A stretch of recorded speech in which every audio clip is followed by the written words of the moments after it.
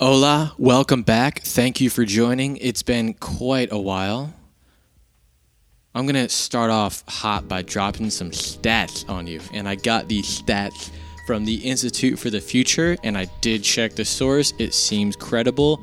It's in partnership with some legit corporations, which could also potentially raise a red flag. Why are these corporations paying these people to talk about the future? Whose future? Blah, blah, blah. We're not going to get all conspiracy theory here. But I found a stat that I proposed to my students in the beginning of a class called Design Thinking, which is what this podcast series is. It's only 2 parts. The first part's going to be what is it? Second part is application for life, for you, the listener. Anywho, this stat is up to 85% of the jobs that today's college students will have in 11 years haven't been invented yet. So essentially what that's saying is, in 11 years, 85% of the potential jobs one could have don't currently exist. That's kind of crazy. Now, that's a really high percentage. This seems to be a credible source that is saying it. It was a panel of experts. They said it's impossible to predict an actual percentage. But think about that. 11 years, 85% of the potential future jobs don't currently exist. So then, the question is, this gets, way deeper, and, bear with me right now, but, what are we doing for education? Are we preparing you for a job? Because, according to this stat, we don't even know what jobs we're preparing you for. Not only that, if you are currently employed and you're in the workforce, we can assume and predict that that job and the workforce itself is most likely going to change drastically, especially with the go-to word is technology. It's destroying our social skills. It's changing everything. But technology will be changing the workforce. 1, fingers crossed you're not replaced by a robot or a computer. 2, with the new technology creates new jobs. So again, the question goes back to, for my students, because I say that I give this stat in the beginning of the class. I'm like, what are we doing right now?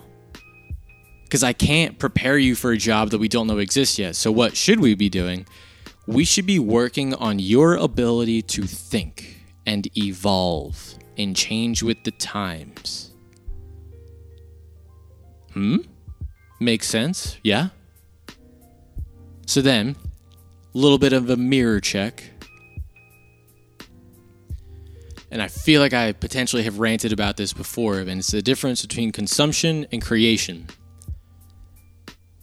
How much in what you're doing, and let's say your job, are you just doing cookie cutter stuff of this is the algorithm. When this happens, you're supposed to do this.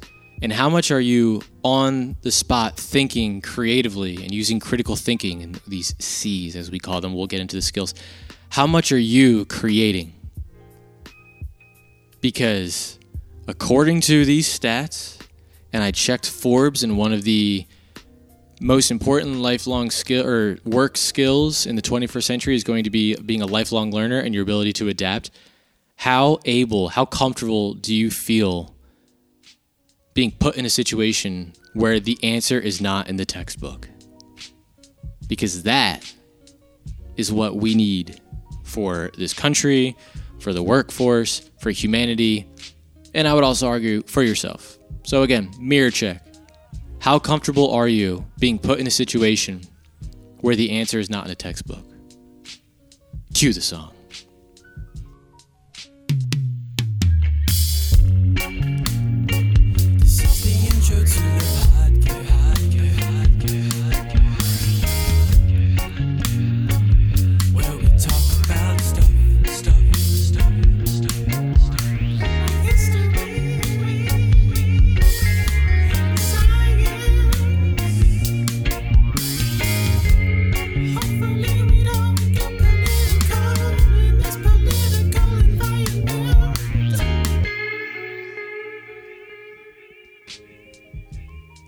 One of the biggest quarrels I have with my students, and they are a product of society, so it's not necessarily their fault. It's kind of a human trait, right? We are, in essence, the humans in WALL-E. I haven't even seen the movie, but I'm familiar with them. We want to lay back and have things done for us, right? The history of humanity is the effort to make life easier for ourselves, and that's why we made like stairs, and then we turn the stairs into escalators. That's just humans being humans, kind of design thinking. But my quarrel with the students is their lack of desire and kind of inability to create solutions on their own, or even just create ideas on their own. You ask them a very, we'll say, thought-provoking question, or a question that requires thinking for an answer, and if they haven't seen the answer either like on the internet or from the textbook, and I use textbook in quotations because I don't really use textbooks anymore. I don't think a lot of people do. It depends on the subject, blah, blah, blah. But if they don't immediately have the answer, their brain starts to hurt, as that tends to do, and then they want to stop. What's up with that? Because, one, I did just say, so what's up with that is because that's just what humans like to do. Like, we like for life to be easier. But here, what I also find is, we think we like that, and I don't have like general research to back this up. We think that we like for life to be easier, but actually, we love challenges and like solving a puzzle. We love we love the feeling of when we have solved something or accomplished something, but that time in between, you really need to learn to love that, embrace that, right? Like the process. And that's really what design thinking is. It's a process of thinking that's going to get you to an answer. The answer doesn't always have to be like a crazy invention. And I assure you I'll get to that in a moment, right? But humans, one of the things that I would argue, like one of the unique things about us that we know of so far, is that humans, and what makes us human, in quotations, is our ability to visualize the potential future and make it happen. As in, like, we have essentially forever just been problem solving. We look at something like, okay, this could be different. So one, we can visualize it, and then two, we can actually create stuff to make our visualized future a reality. Now, imagine my high schoolers, they're not mine, I guess. The high schoolers that I am acquainted with in the same classroom, and I happen to be their teacher, if early humans had their mindset of just like, man, we got to figure out how to get food. Like, I don't feel like it. Like, then you die. So that's why now we are able to just be lazy, because I can just Google the answer. And if I can't Google the answer and I can't find it, like, realistically, it'll be okay. I will live. But deep down, humans love solving problems. We thrive on that. I think that's one of the things that makes us humans, is our ability to solve problems. Right? This is like a foundational mindset that we have to have before we even enter into discussing design thinking.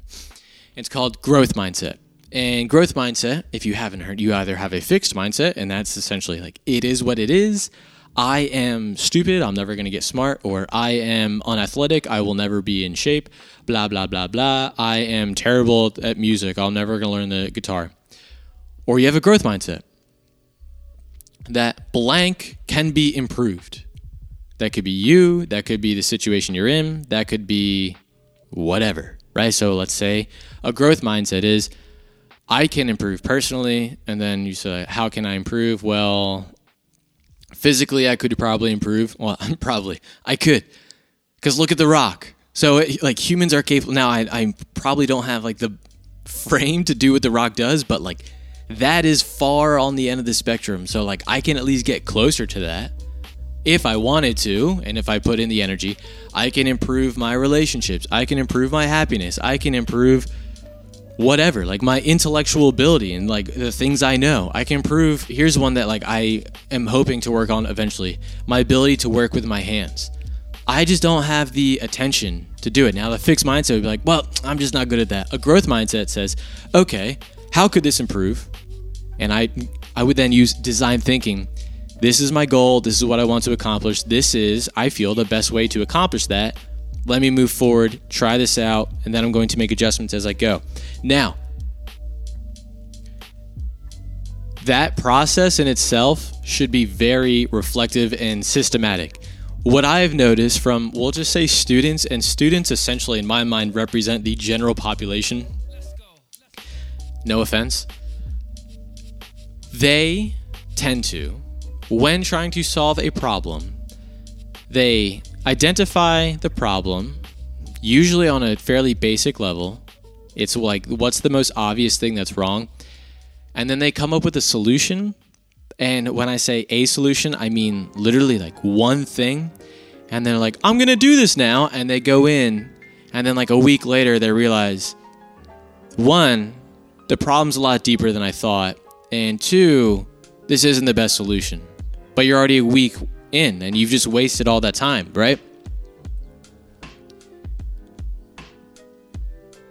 We, in design thinking, should be seeking out a few things. What's the problem? Understand the problem. Why is the problem happening? Who's the problem happening to? But in regards to solutions, we're not just trying to come up with a solution. We're trying to come up with the best solution, so we don't waste time and resources. And coming up with the best solution, one, requires you to understand the problem properly. And then two, you take time to think about what are all the potential ways to solve blank or to improve blank. That's another thing that I try to like instill in the students. Like, we're not necessarily going to immediately solve this, but we can make it better. That's the growth mindset. Anything, school, this classroom, your morning routine, whatever, we can make it better. What are all the potential ways to make it better? And then from that, you're going to make a conscious choice. Okay, I'm going to pick this, and then we're going to test it out. I've essentially described design thinking, but I'm going to, in a moment, break down like the entire process. But this is, as I said before, this is process focused. So we are going to be thinking about thinking. This is not, I'm not like giving you a final product. I'm trying to teach, essentially to you, as if you're a student, I'm trying to teach you a process of thinking. And it's solution based, right? A lot of it's human centered. And it's either designing for other people or for yourself, for anything. That's work, yourself, your relationships, whatever else.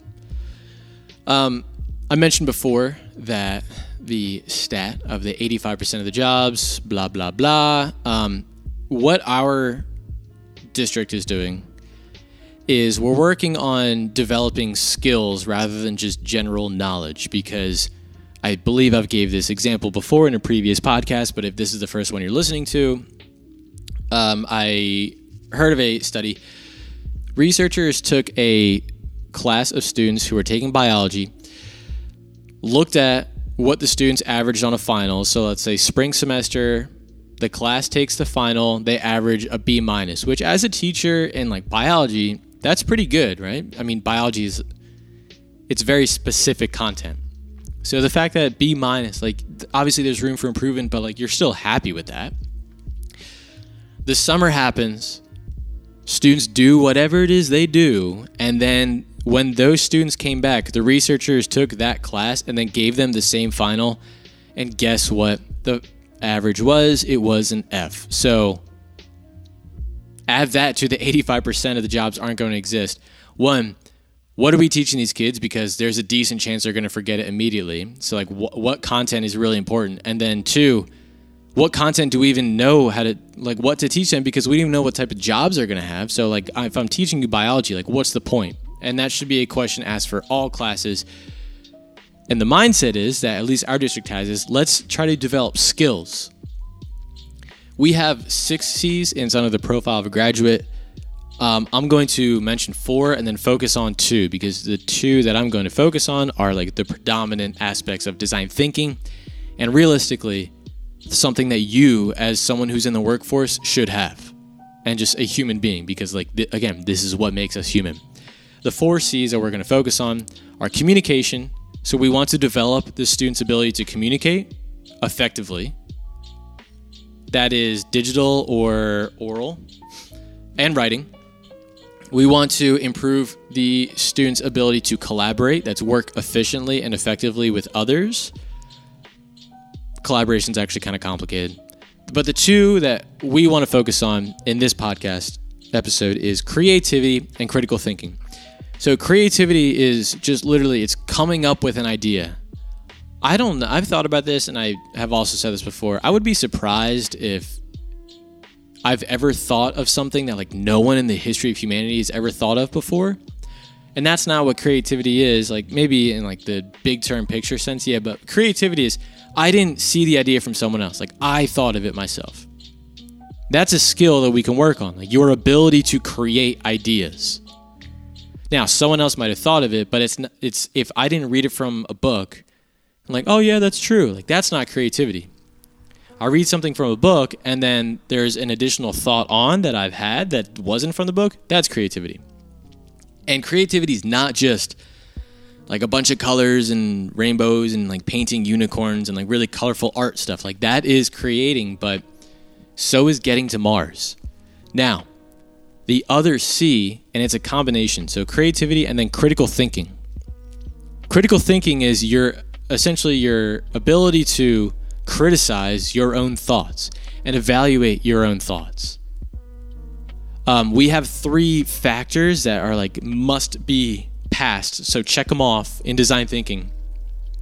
When you're coming up with an idea, you have to make sure that it's desirable, as in people will want it. And it's not like, oh, you want it because you made it. It's other people who are going to be experiencing this, stakeholders, they're going to want it as well. Is it feasible, as in can it actually be accomplished? So like the step from like creating it to implementing it, is that feasible? And then viable is once it's been implemented, will it be successful? That's critical thinking, right? Your ability to, I have this idea, I know that people are going to want it, I know we can actually make it happen, I know once it happens, it'll be successful. I think about this sometimes, and I've talked about it, and I would, if I had a bunch of money, I would probably do research on a whole bunch of stuff, but this might be one of them. It seems that when we're younger, we're incredibly creative, right? We're coming up with these narratives and creating these stories, and we're drawing like imaginary things. We're like playing with toys. I can't imagine now having my G.I. Joes and like doing what I did with my G.I. Joes back in the day. Like back in the day, I was creating movie plots, like love, death, them like flipping the air, I'm like making sounds like, and like there's a good guy and a bad guy. That's pretty creative, right? Like I'm coming up with that from somewhere. And then it feels like as we get older, that starts to dwindle. And this is the research part. I'd be very interested to know how much of our decrease of creativity is due to just the development of the brain. And it's what happens to humans, right? As we get older and our brain starts to develop, like logic and reason comes in more. And then how much is due to public education and is completely, or a lot of it's just inhibited by how we teach them. So rather than supporting creativity, we're just saying like, no, you can't do that anymore. Like you got to learn this and you got to learn it like this and just check the boxes and just do what we want you to do. How much of public education and education itself is inhibiting creativity? I would guess a lot. I don't know the other aspect, like the cognitive development. But there is the factor and the reality of like, I would tell a 5-year-old, like, all right, draw me a bridge. So like, I got to get this box from this cliff to that cliff, like figure it out. And if they like make this crazy bridge that's like, oh, it's going to be hovering and it's going to be powered by like, they just make, I'm not creative enough. They make up something and there's like a loop in the middle of the bridge and like, it's going to be awesome. I'm like, okay, cool. I'm like, obviously I'm not about to invest millions and millions of dollars into this bridge because I know it's going to break. So at some point, and the 5-year-old's not thinking about this, but like if you're designing a bridge, that bridge has to work, right? And that's like the reality of reality. Like the laws of physics come into play, as well as money. It's like a huge Debbie Downer for my students too. Like, oh, we should do this. I'm like, who's going to pay for it? I'm like, that's critical thinking, right? The creativity part is, all right, we got to get from this to there. What are all the ways that we could do it? We have a bridge, okay? How is this bridge going to work? Well, we could do this. And then the critical thinking is, okay, what about gravity? What about budgeting, right? That is criticizing the ideas you're coming up with. So then, hopefully, like at least minimum required, the bridge has to work. Once we check that off, then it's like, how can we add on to this bridge where it's like a piece of art? The must-haves, the should-haves, the it'd-be-cool-to-haves. We'll get into that. But design thinking is focusing on your creativity and your ability to evaluate your own ideas and come up with and propose and communicate the best solution to the problem. Getting to the moon or getting to Mars requires a whole bunch of creativity. Why? Because it hasn't been done yet. We got our rover to Mars, but like getting humans to Mars, not only getting humans to Mars, getting them to land safely, and then if we want, starting a colony there, and then getting them back if we also want that, that is intense creativity along with intense critical thinking. Because this is just a random thought as I'm ranting. Which is more important? How much it's going to cost, and if like the mission fails, or the person's life?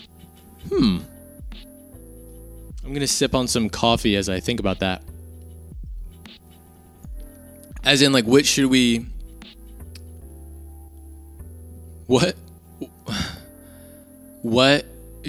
value more?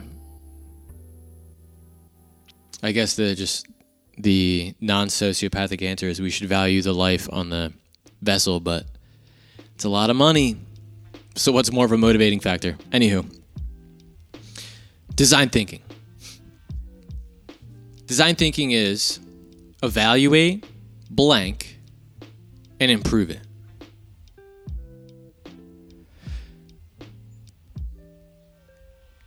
How do we do this? As I said, this is very process-based.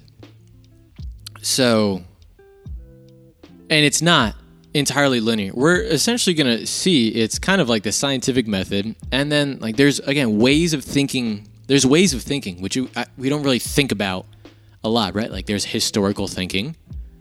Doesn't really apply to this. The scientific method does kind of apply, and it's almost like the same thing. This is like there's methods of thinking for engineering as well, and like it's very relatable to design thinking. The process is not linear necessarily. I'm going to go through in a moment the process in a linear way, like from the first step to the second to the third to the fifth. There's 5 steps overall. But like perhaps you're going to start with the third step and then go to the second. So there's multiple ways of looking at this. So there are also a few institutions, I guess we'll call them. One being Luma. I went to, along with some coworkers, to a training in Pittsburgh, and it was very nice. It was before I started teaching the class. Luma has essentially 3 steps, 3 phases in problem solving, and it's looking at the problem, understanding the problem, and then making solutions to the problem. I'm not really gonna break that down, but what we did in developing our curriculum for design thinking is we took a lot of the strategies within Luma, and it's Luma, Luma. I am not sponsored by them, but I definitely use them. You should check them out. I'm looking at the Handbook of Human-Centered Design Methods, and it really is helpful for understanding the problem and proposing solutions. We have a 5-step process that we go through, as in like the class that I teach. So I'm going to be going through these different steps. And again, these steps are not necessarily linear. And last thing to mention before I go through the steps, there are 2 ways to be thinking about this. The first one would be, there is an obvious problem already. Like we all know what the problem is. We haven't taken time to break it down yet, but one is it's out there. The second one is, let's say, I know businesses do this. They hire people to just come in and look at their system and say, how could this improve? The problem is not obvious. So either option A is we already know what the issue is just by because it has happened, or 2, we just want to improve and get better, and we're something's wrong, but we don't know exactly what it is. Okay? So the first step is empathize. When you are designing, even for yourself or for others, you need to empathize. And that means figure out who's involved in this so that we call them stakeholders. So who are the stakeholders in blank? What is their experience like in this specific instance? So it could be, let's say school, because school is a good one because we've all at least gone through it, right? So you have option A is we already know there's a major problem. We're trying to solve that problem. Or option B is we are just trying to improve school any way that we can. Let's say option A, and I do this with my students early on. I say, should we start the school day 2 hours later? And then in parentheses, that means we're going to end the school day 2 hours later. Their immediate response is, heck yeah, because they get to sleep in, which sleep in, I'll put that in quotations, that probably also means that they'll stay up later, and they're pretty quick to acknowledge that, a lot of them. So option A is, we want to start the school day 2 hours later because students are tired. Should we do that? And their initial response is, yeah, but then it's all right, well, who are all the people involved in school? Because all these people are potentially, we call them stakeholders. They're all potentially going to be affected by this.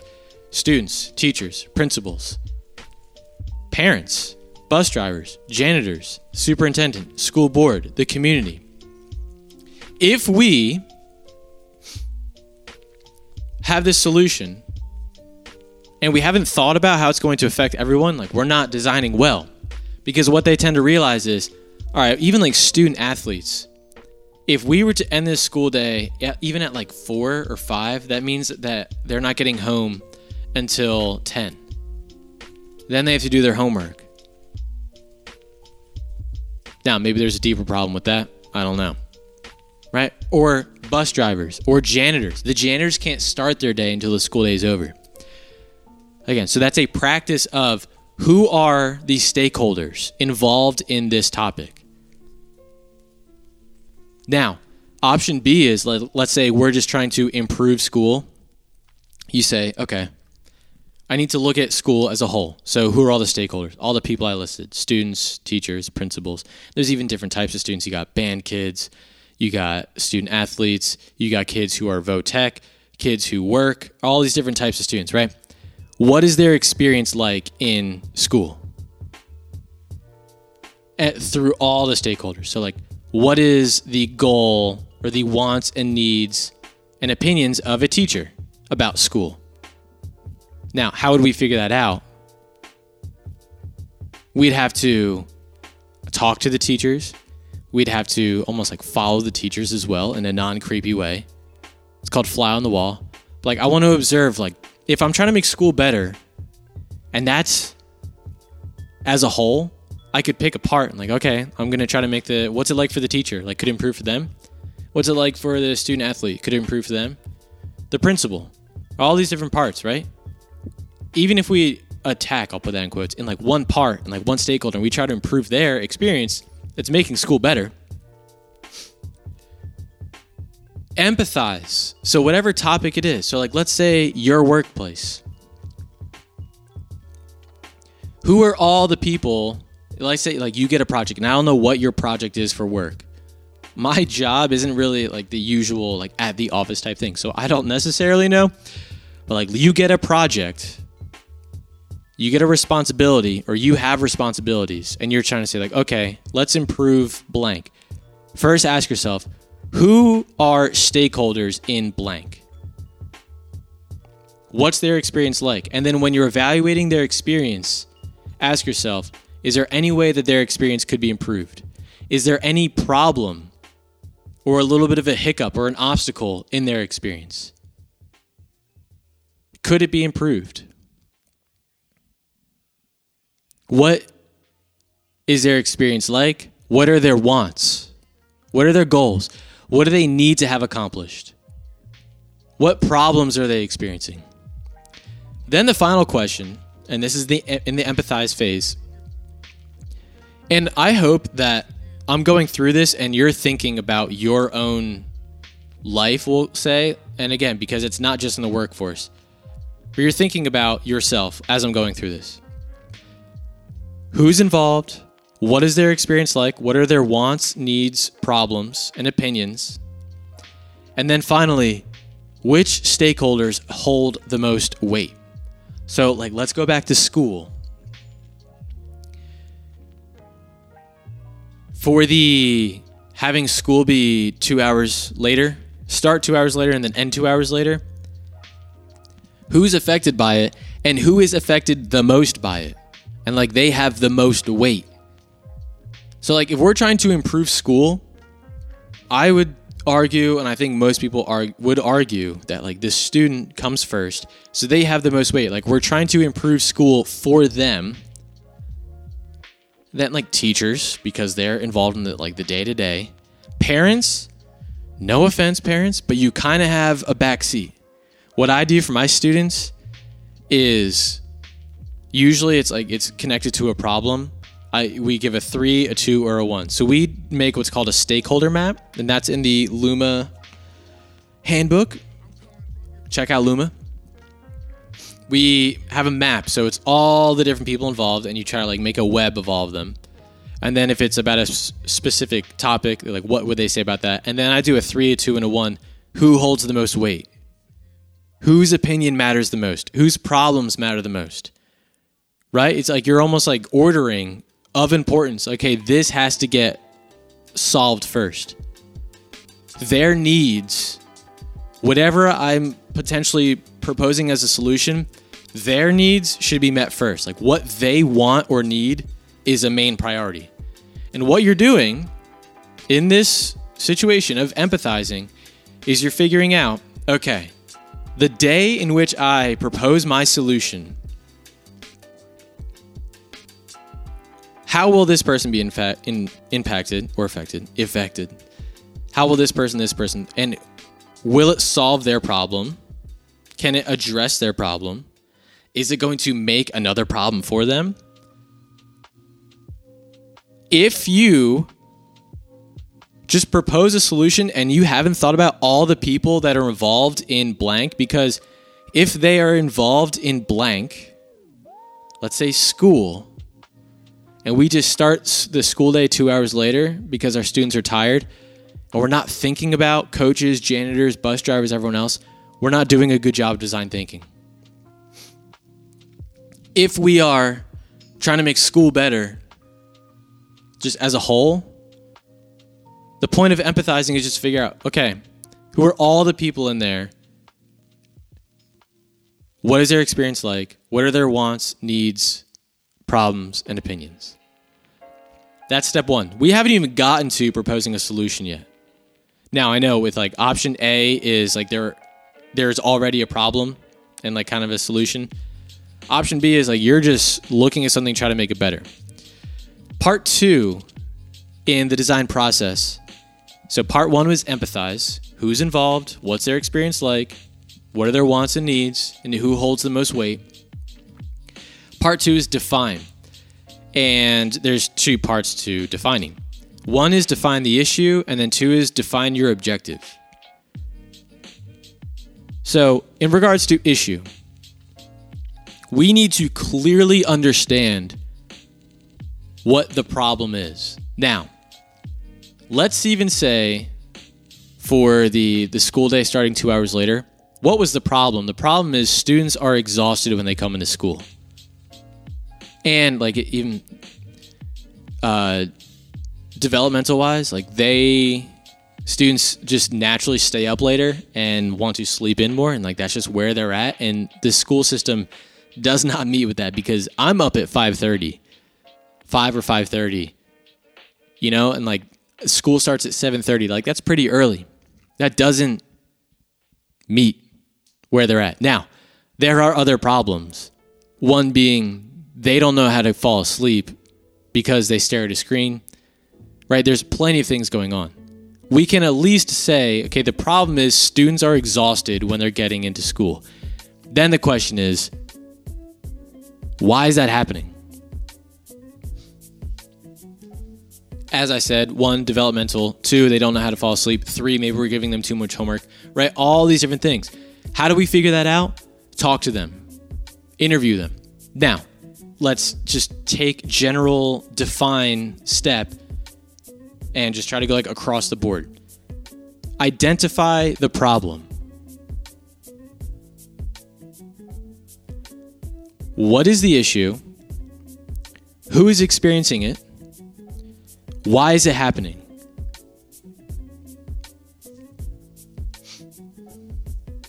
What is the issue? What's the problem here? That usually comes with empathizing and just observing.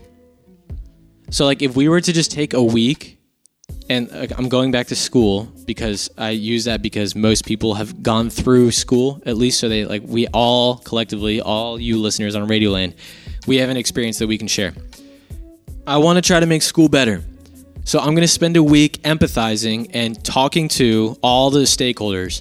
So teachers, students, whatever. What's your experience like? How do you feel about school? What's your just walk me through a day. That's interviews. I, along with my team, I'm observing. Okay, I noticed that like in this hallway there seems to be a little bit extra bullying. Okay, I'm just observing. I'm taking notes. Right, empathizing. All the people involved, trying to figure out what is going on for them. Part 2, I'm then figuring out what are just general problems that I can identify. Sitting in a class, it seems like a lot of students are bored. The teachers are frustrated. Why? What is the issue? Who is experiencing it? And why is it happening? Now, the why is it happening is key. Let's just stay on this school train. Students, whenever I'm like, okay, let's try to make school better. What's the problem at school? They're like, it's boring. Okay, why is school boring? The teachers make it boring. Like, okay. But then I point out like, okay, well, like you also are dealing with teachers have to teach certain things. Like the way they go about it could be better, but like standardized testing, like there is a potentially much deeper issue, institutional issue with school than just like this simple problem. Like it's boring, right? So when we are figuring out the problem or a problem, you should always ask yourself like, is there a deeper problem? And like that usually comes with when you're looking at the why. Why is it happening? So like whatever is going on in your life, work, personal, define a problem. I'm sleeping in too much. And then ask yourself, why is that happening? What are all the potential reasons for me sleeping in too much? That's defining the issue. The next thing that you should do, and we're going to get into a lot more personal application next week. Stay tuned. The other part of define is define an objective. What do you want to happen? And you should be, to the best of your ability, be very precise and like measurable. So you can, when we get to the later stages of the process, you can start to measure whether or not your solution is effective. So like when a kid's like, I want to improve my grades. So they've defined, the problem is my grades are bad. Okay, then and this happens so much. I'm like, all right, what's the problem? My grades are bad. Okay, what's your objective? I'm going to get better grades. That's that's kind of an objective. But like, be precise. I want to hand in all my homeworks this week. The objective can be like, I want to improve my grades. And then you should ask yourself, and this goes into the next step, the ideate. But before we get into ideate, which is the third step, and define the issue very clearly. My grades are bad. What are all the reasons that your grades are bad? What are all the reasons that you're sleeping in too late? What are all the reasons that your customers are upset? Why is there let's say you work at a grocery store, why is there a really long line? That's kind of a problem. And then the growth mindset is blank, anything can improve. How can that improve? What are all the reasons? And in order to understand how it can improve, you should ask yourself, what are all the reasons why that's happening? What are all the reasons the line is long? So, define the problem. What's the issue? Who's experiencing it? Why is it happening? Part 2, define the objective. This is what I want to happen, and try to make it as precise and measurable as possible. So my objective is, I want to bring my grades up to at least flat Bs. That's my goal. The next step is ideate, the ideation process. And that's essentially coming up with ideas. And this is the question to ask yourself. Whatever your goal is, I want to have just flat Bs at least, straight Bs. Ask yourself, what are all the potential ways that will get you closer to your objective? You're not necessarily trying to solve the problem. You're trying to improve the situation, at least. So my objective is I want to get flat Bs. I'm asking myself, what are all the reasons why I don't currently have Bs? I have a C, a D, whatever else. What are all the reasons I'm sleeping in? My objective is I want to wake up earlier. I want to wake up at 5:30. What are all the ways that I could, or all the things I could do that's going to get me closer to meeting my objective? Now, something else that's important to consider is if you were designing for someone else. Gonna use that personal example here too. If I'm trying to design the best class that I can, I'm designing for the students. So what do the students want? That's empathize with them, define their issues.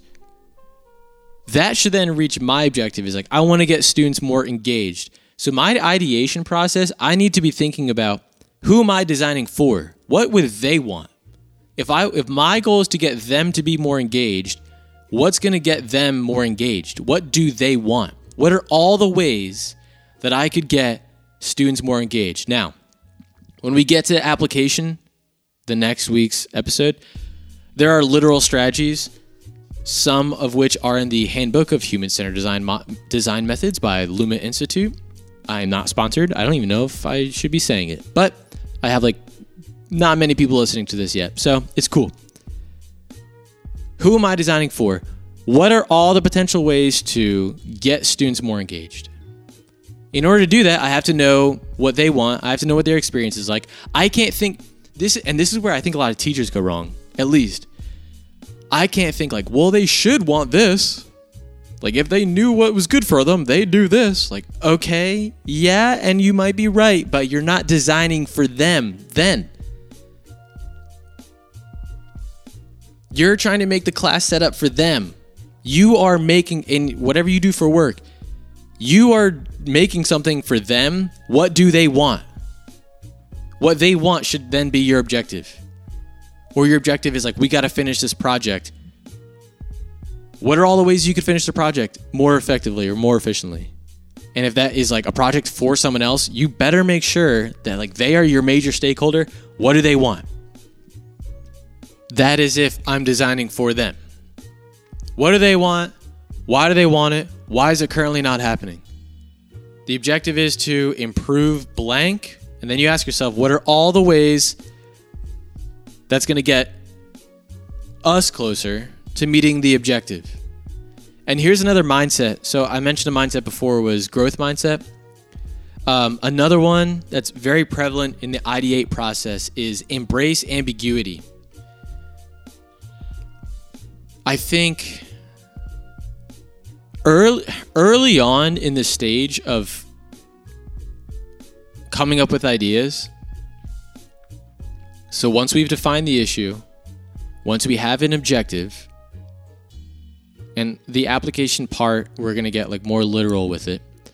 But once we have the objective, then we ask ourselves, what are all the potential ways? Like, I literally mean all. Embrace like anything that's outside of the box, as we'll call it, because I think you know what I mean by like when I say that. Embrace ambiguity. Literally, what are all of the potential ways?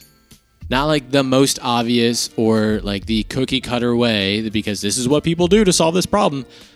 Is there a better way? Is there a way that's correct for this specific situation? Because you might think like, oh, well, the algorithm and the cookie cutter response for this problem is this. Okay, but is this situation that you're designing for, is it different? So embracing ambiguity, thinking like all the potential ways, just take an hour and just list them out. This is where kids go wrong, students go wrong. If they have a solution or they think of three, because I'm saying like you need to think of three. They think of one and then they just have two BS ones. Like, oh, I'm going to use this one now. Like, no. Abe Lincoln has a great quote.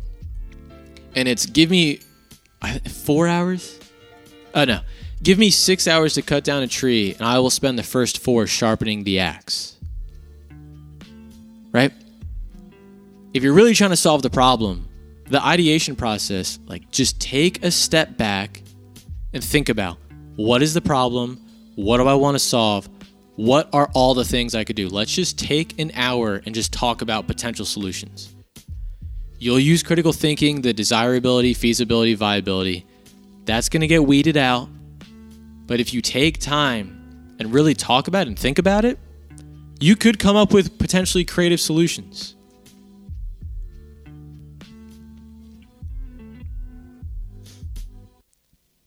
Once you have your solutions laid out, then you start to think, then you use critical thinking. Because you have to, at some point, use critical thinking, right? You can't just like, for the bridge scenario, you can't just get box A or the box from point A to point B and like you have a bridge that has a loop. That's not critical thinking and that's not realistic. But when you spend the hour and think about, okay, this is the problem. These are all the ways that we could solve the problem. Then you start to ask yourself, one, do any of these fit what the stakeholder wants? The stakeholder could be you as well. Is it desirable? Is this what they would want? And if you don't know, then you haven't spent enough time empathizing. Then you say like, okay, is it feasible? As in, if I need to get a bunch of people to work together to implement this solution, am I going to be able to get a bunch of people to work together? Is that going to be a problem? Is it going to cost too much money? Like, what? How much is it going to cost? What are all the materials that we're going to need? So, like the school thing, where I say like the biggest buzzkill for students is like, who's going to pay for it?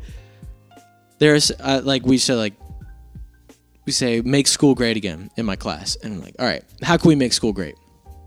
We could do Chick-fil-A in the cafeteria. We could do blah, blah, blah, blah, just like, and couches and movie nights and whatever else. Like, okay, yeah, but like, who's paying for it? We have a budget of almost nothing. So work around that. That's creativity too. You got a budget of maybe $50. Make school fun again. Then you come up with an idea like, okay, who's going to like it? Who's going to show up? Is it desirable? Is it feasible? Can it actually happen on that date? Like, did you check the calendar? This might be obvious stuff, but these are things that this is the process, right? These are things that you should just mentally be going through. Who's involved? What's their problem? Define that. What's our goal? What are all the ways that we could reach it? Then you take time. What's the best solution? Once you have a general idea, the next step in the process is develop a prototype. Now, a prototype is something that represents the solution. You don't want to go all in and try to make your solution a reality immediately. Why? Because if it's generally a complicated problem, it's going to require a complicated solution. And there's probably things that are going to you're going to have to take away or add. And you don't want to go all in immediately. Think of a car. There's a lot that goes into designing the car. One of those being, this is what a prototype would be. You draw the car first before you make the car. You draw it and then you get feedback. What are your thoughts on this? What are your thoughts? And you should ask, that goes to the testing, which is the next step. But you draw it, you get feedback. Then you maybe make it out of clay. Then you maybe make a 3D model where you can sit inside. But you're creating rough sketches. Start rough. And then, does this work a little bit? Is this good? Okay. Now, we can solidify this a little bit more, and then we're going all in. Now, depending on the situation, and I can't speak to your specific situation, so you need to think about your situation. How many times can I say that word? Whatever your solution is, your idea, we'll call it, how can you make a rough draft or a rough sketch or a rough copy that can be tested? You want to get it tested either by, and we'll talk about testing in a moment, but either you test it out or you get feedback on it. But the biggest thing about your prototype is, what is the purpose of the prototype? Let me just give you an example. Students, they identify that a major problem in school was a lot of students are experiencing poor mental health, which is a great topic, right? And then I think that's it's not just students, it's people in general seems to have poor mental health. And then they broke down okay, what are all the reasons why they're experiencing poor mental health? Stress would be one, social relationship anxiety, right? Home life, whatever. So the solution was, okay, we want to reduce the amount of stress in school. And what are all the potential ways they could do that? These students were thinking of some really awesome stuff, almost like a mental health week. So Monday, we're going to bring dogs in. Tuesday, we're going to do kind of like a school spirit week, but it was aligned with finals, right? And that was an idea. They ended up getting a room that was just kind of left over, that wasn't really being used. And they designed the layout of the room. They researched the walls are going to be blue because blue calms people down. But the prototype was they drew out the general landscape and they showed kids what do you think of this? And just think aloud. They call it a think aloud test. Okay, when you walk in, what would you notice here? What would you want to be in that corner? You have these 3 options for chairs in this corner. What would you want? Right? And they're just getting feedback. That's way better than, okay, we're going to buy this, and they buy it, and then they realize, oh, we shouldn't have used a rocking chair. We should have used an egg chair instead. You find that out by developing a prototype. Now, you can't always do that. Sometimes, if your job, you can't just constantly, if you're proposing a solution for a client, You can't constantly be like, okay, what do you think about this? Like, what about, like, essentially, because then they're just essentially telling you what they want, and they don't always know what they want. With the prototype, you should think about, before I go all in, is there any way in which I can make something that then I can test it out? And test it out is the final step. Testing something out should be, you've created a rough draft and you either want to see its functionality or get feedback on it. So like functionality would be, let's say I'm trying to improve the engagement in my class. I'm testing all these different ideas. This week, my prototype is, when class starts, we're just going to play like Would You Rather, right? And I'm just going to test it out. So 5 out of 5 days, I'm going to do a Would You Rather before class technically starts to just see if that like livens the kids up, right? I'm going to test it out this week.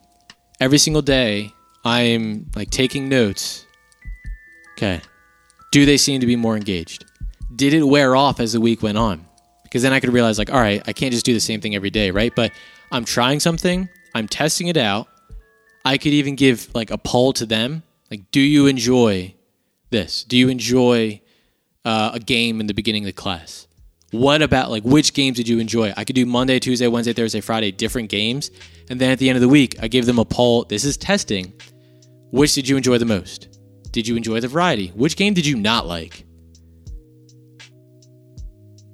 Right? That's me testing it out. So testing and the prototype and the ideation should all be connected to your objective. So if I'm trying to increase student engagement, that's my objective. That's kind of like, how do you measure that, right? If I'm trying to increase the student engagement, what I could do is every single day, I have a notepad with me and I tally how many times I have to, 1, ask a student to get back on track, or 2, I just notice that a student is off track. And I'm going to tally. And at the end of the day, I don't even know what a number would be because I feel like it's been so long since I've been in a classroom. Let's say like 27. Like, okay, my objective is I'm going to get that number down to 20. What are all the ways that I could try to reduce distractions or increase engagement? I'm going to get it down to 20. I could, again, play the game at the beginning of class. Okay, that's my prototype. That's an idea. I'm going to test it out this week. I'm going to be getting feedback and results. What did you like? What did you not like? Which games? And then I'm also going to notice we could be doing all these games and then they're still not engaged during class. So then I know, like, because every single day I'm tallying, if the number's not changing and we're playing these games at the beginning, I know, like, this isn't working. So then I need to go back and reevaluate. That's like the scientific method, right? Like, you develop a hypothesis, you test it out, you gather all this research, you form a conclusion. I know that's not working. So I can at least check off the list in the defining, like, what's the problem? It's not how I'm starting class, because I tried that and it's not working. So what else can I do? Maybe, all right, this week we're going to do, you're going to, after every 20 minutes you're going to get a 2-minute break. You can just get up, stretch the legs, or like, we're going to do jumping jacks. I'm not that kind of teacher, but like, we're going to try that. Does that bring down the number? My solutions should be things that they want to do. So it's not like, we're going to spend 2 minutes and listen to songs that I've made, like, that's not what they want. So what do they want? Have ideas, develop a prototype, a rough sketch. Like, okay, this week I've planned out different little games or breaks. I'm going to test it. I'm going to write down results. I'm going to give polls to the students. And then at the end, I need to be able to decide, and this is key. I need to be able to decide, was it a success or was it a failure or is it somewhere in between? That's why things need to be measurable. Are the tallies that I'm taking, are they going down? And if not, I can keep like the games in the beginning of class, but I need to do something else. If it's not getting better, something needs to still be changed. I call it the TBI, to be improved. So it was good, but how could it get better? That's the growth mindset. Has it solved the problem? Have I met my objective? I'm down to 20 tallies. And this is time for you to think about like your own application for work. A lot of the application for next week that we're going to talk about is like personal. So like setting goals, designing, having like specifically designed things, like designing your morning routine, designing goals for life, improving relationships. It's the application of the design process, of design thinking. And in conclusion, design thinking is really just, it's looking, evaluating something and saying, asking yourself, how could it get better? Identifying an area like, okay, this is a problem. This is why the problem's happening. These are potential ways to solve the problem. And I think that this is the best solution. I'm going to test it out. And I'm going to come back and say, yes, this idea did solve the problem. It reduced the problem, or it did not, and I need to add more. We're going to get into like must-haves, should-haves, it'd be cool to haves, different methods that are in the Luma Handbook of Human-Centered Design Methods. That is next week. But again, the key is we're focusing on process of thinking. This design thinking is for work and for just general life. This isn't inventing the next gadget. It could be, which would be cool. This isn't designing bridges. This isn't like engineering or computer-based stuff. Like it's everything. It's looking at life, everything you're experiencing with a with a growth mindset of how can it get better? And believing that it can get better and systematically approaching it. That's also that's one of the biggest keys. It's systematically approaching blank to improve it. Because, in conclusion, all we have in time is life. Why not give yourself some purpose? Like it goes back to the humans in WALL-E. We might think we want that, but if all we have in time is life, maybe it's about the process. So it's like the time in between. Like we think like, oh, if I just get to blank, like it's going to be great. But perhaps what makes life meaningful and gives purpose is improving it. Trying to improve every aspect every single day. Because if all you have is time, what are you doing with the time? If you're not trying to get better, you're just staying still, then like, what are you doing? We should have a growth mindset for every aspect of our life. Peace.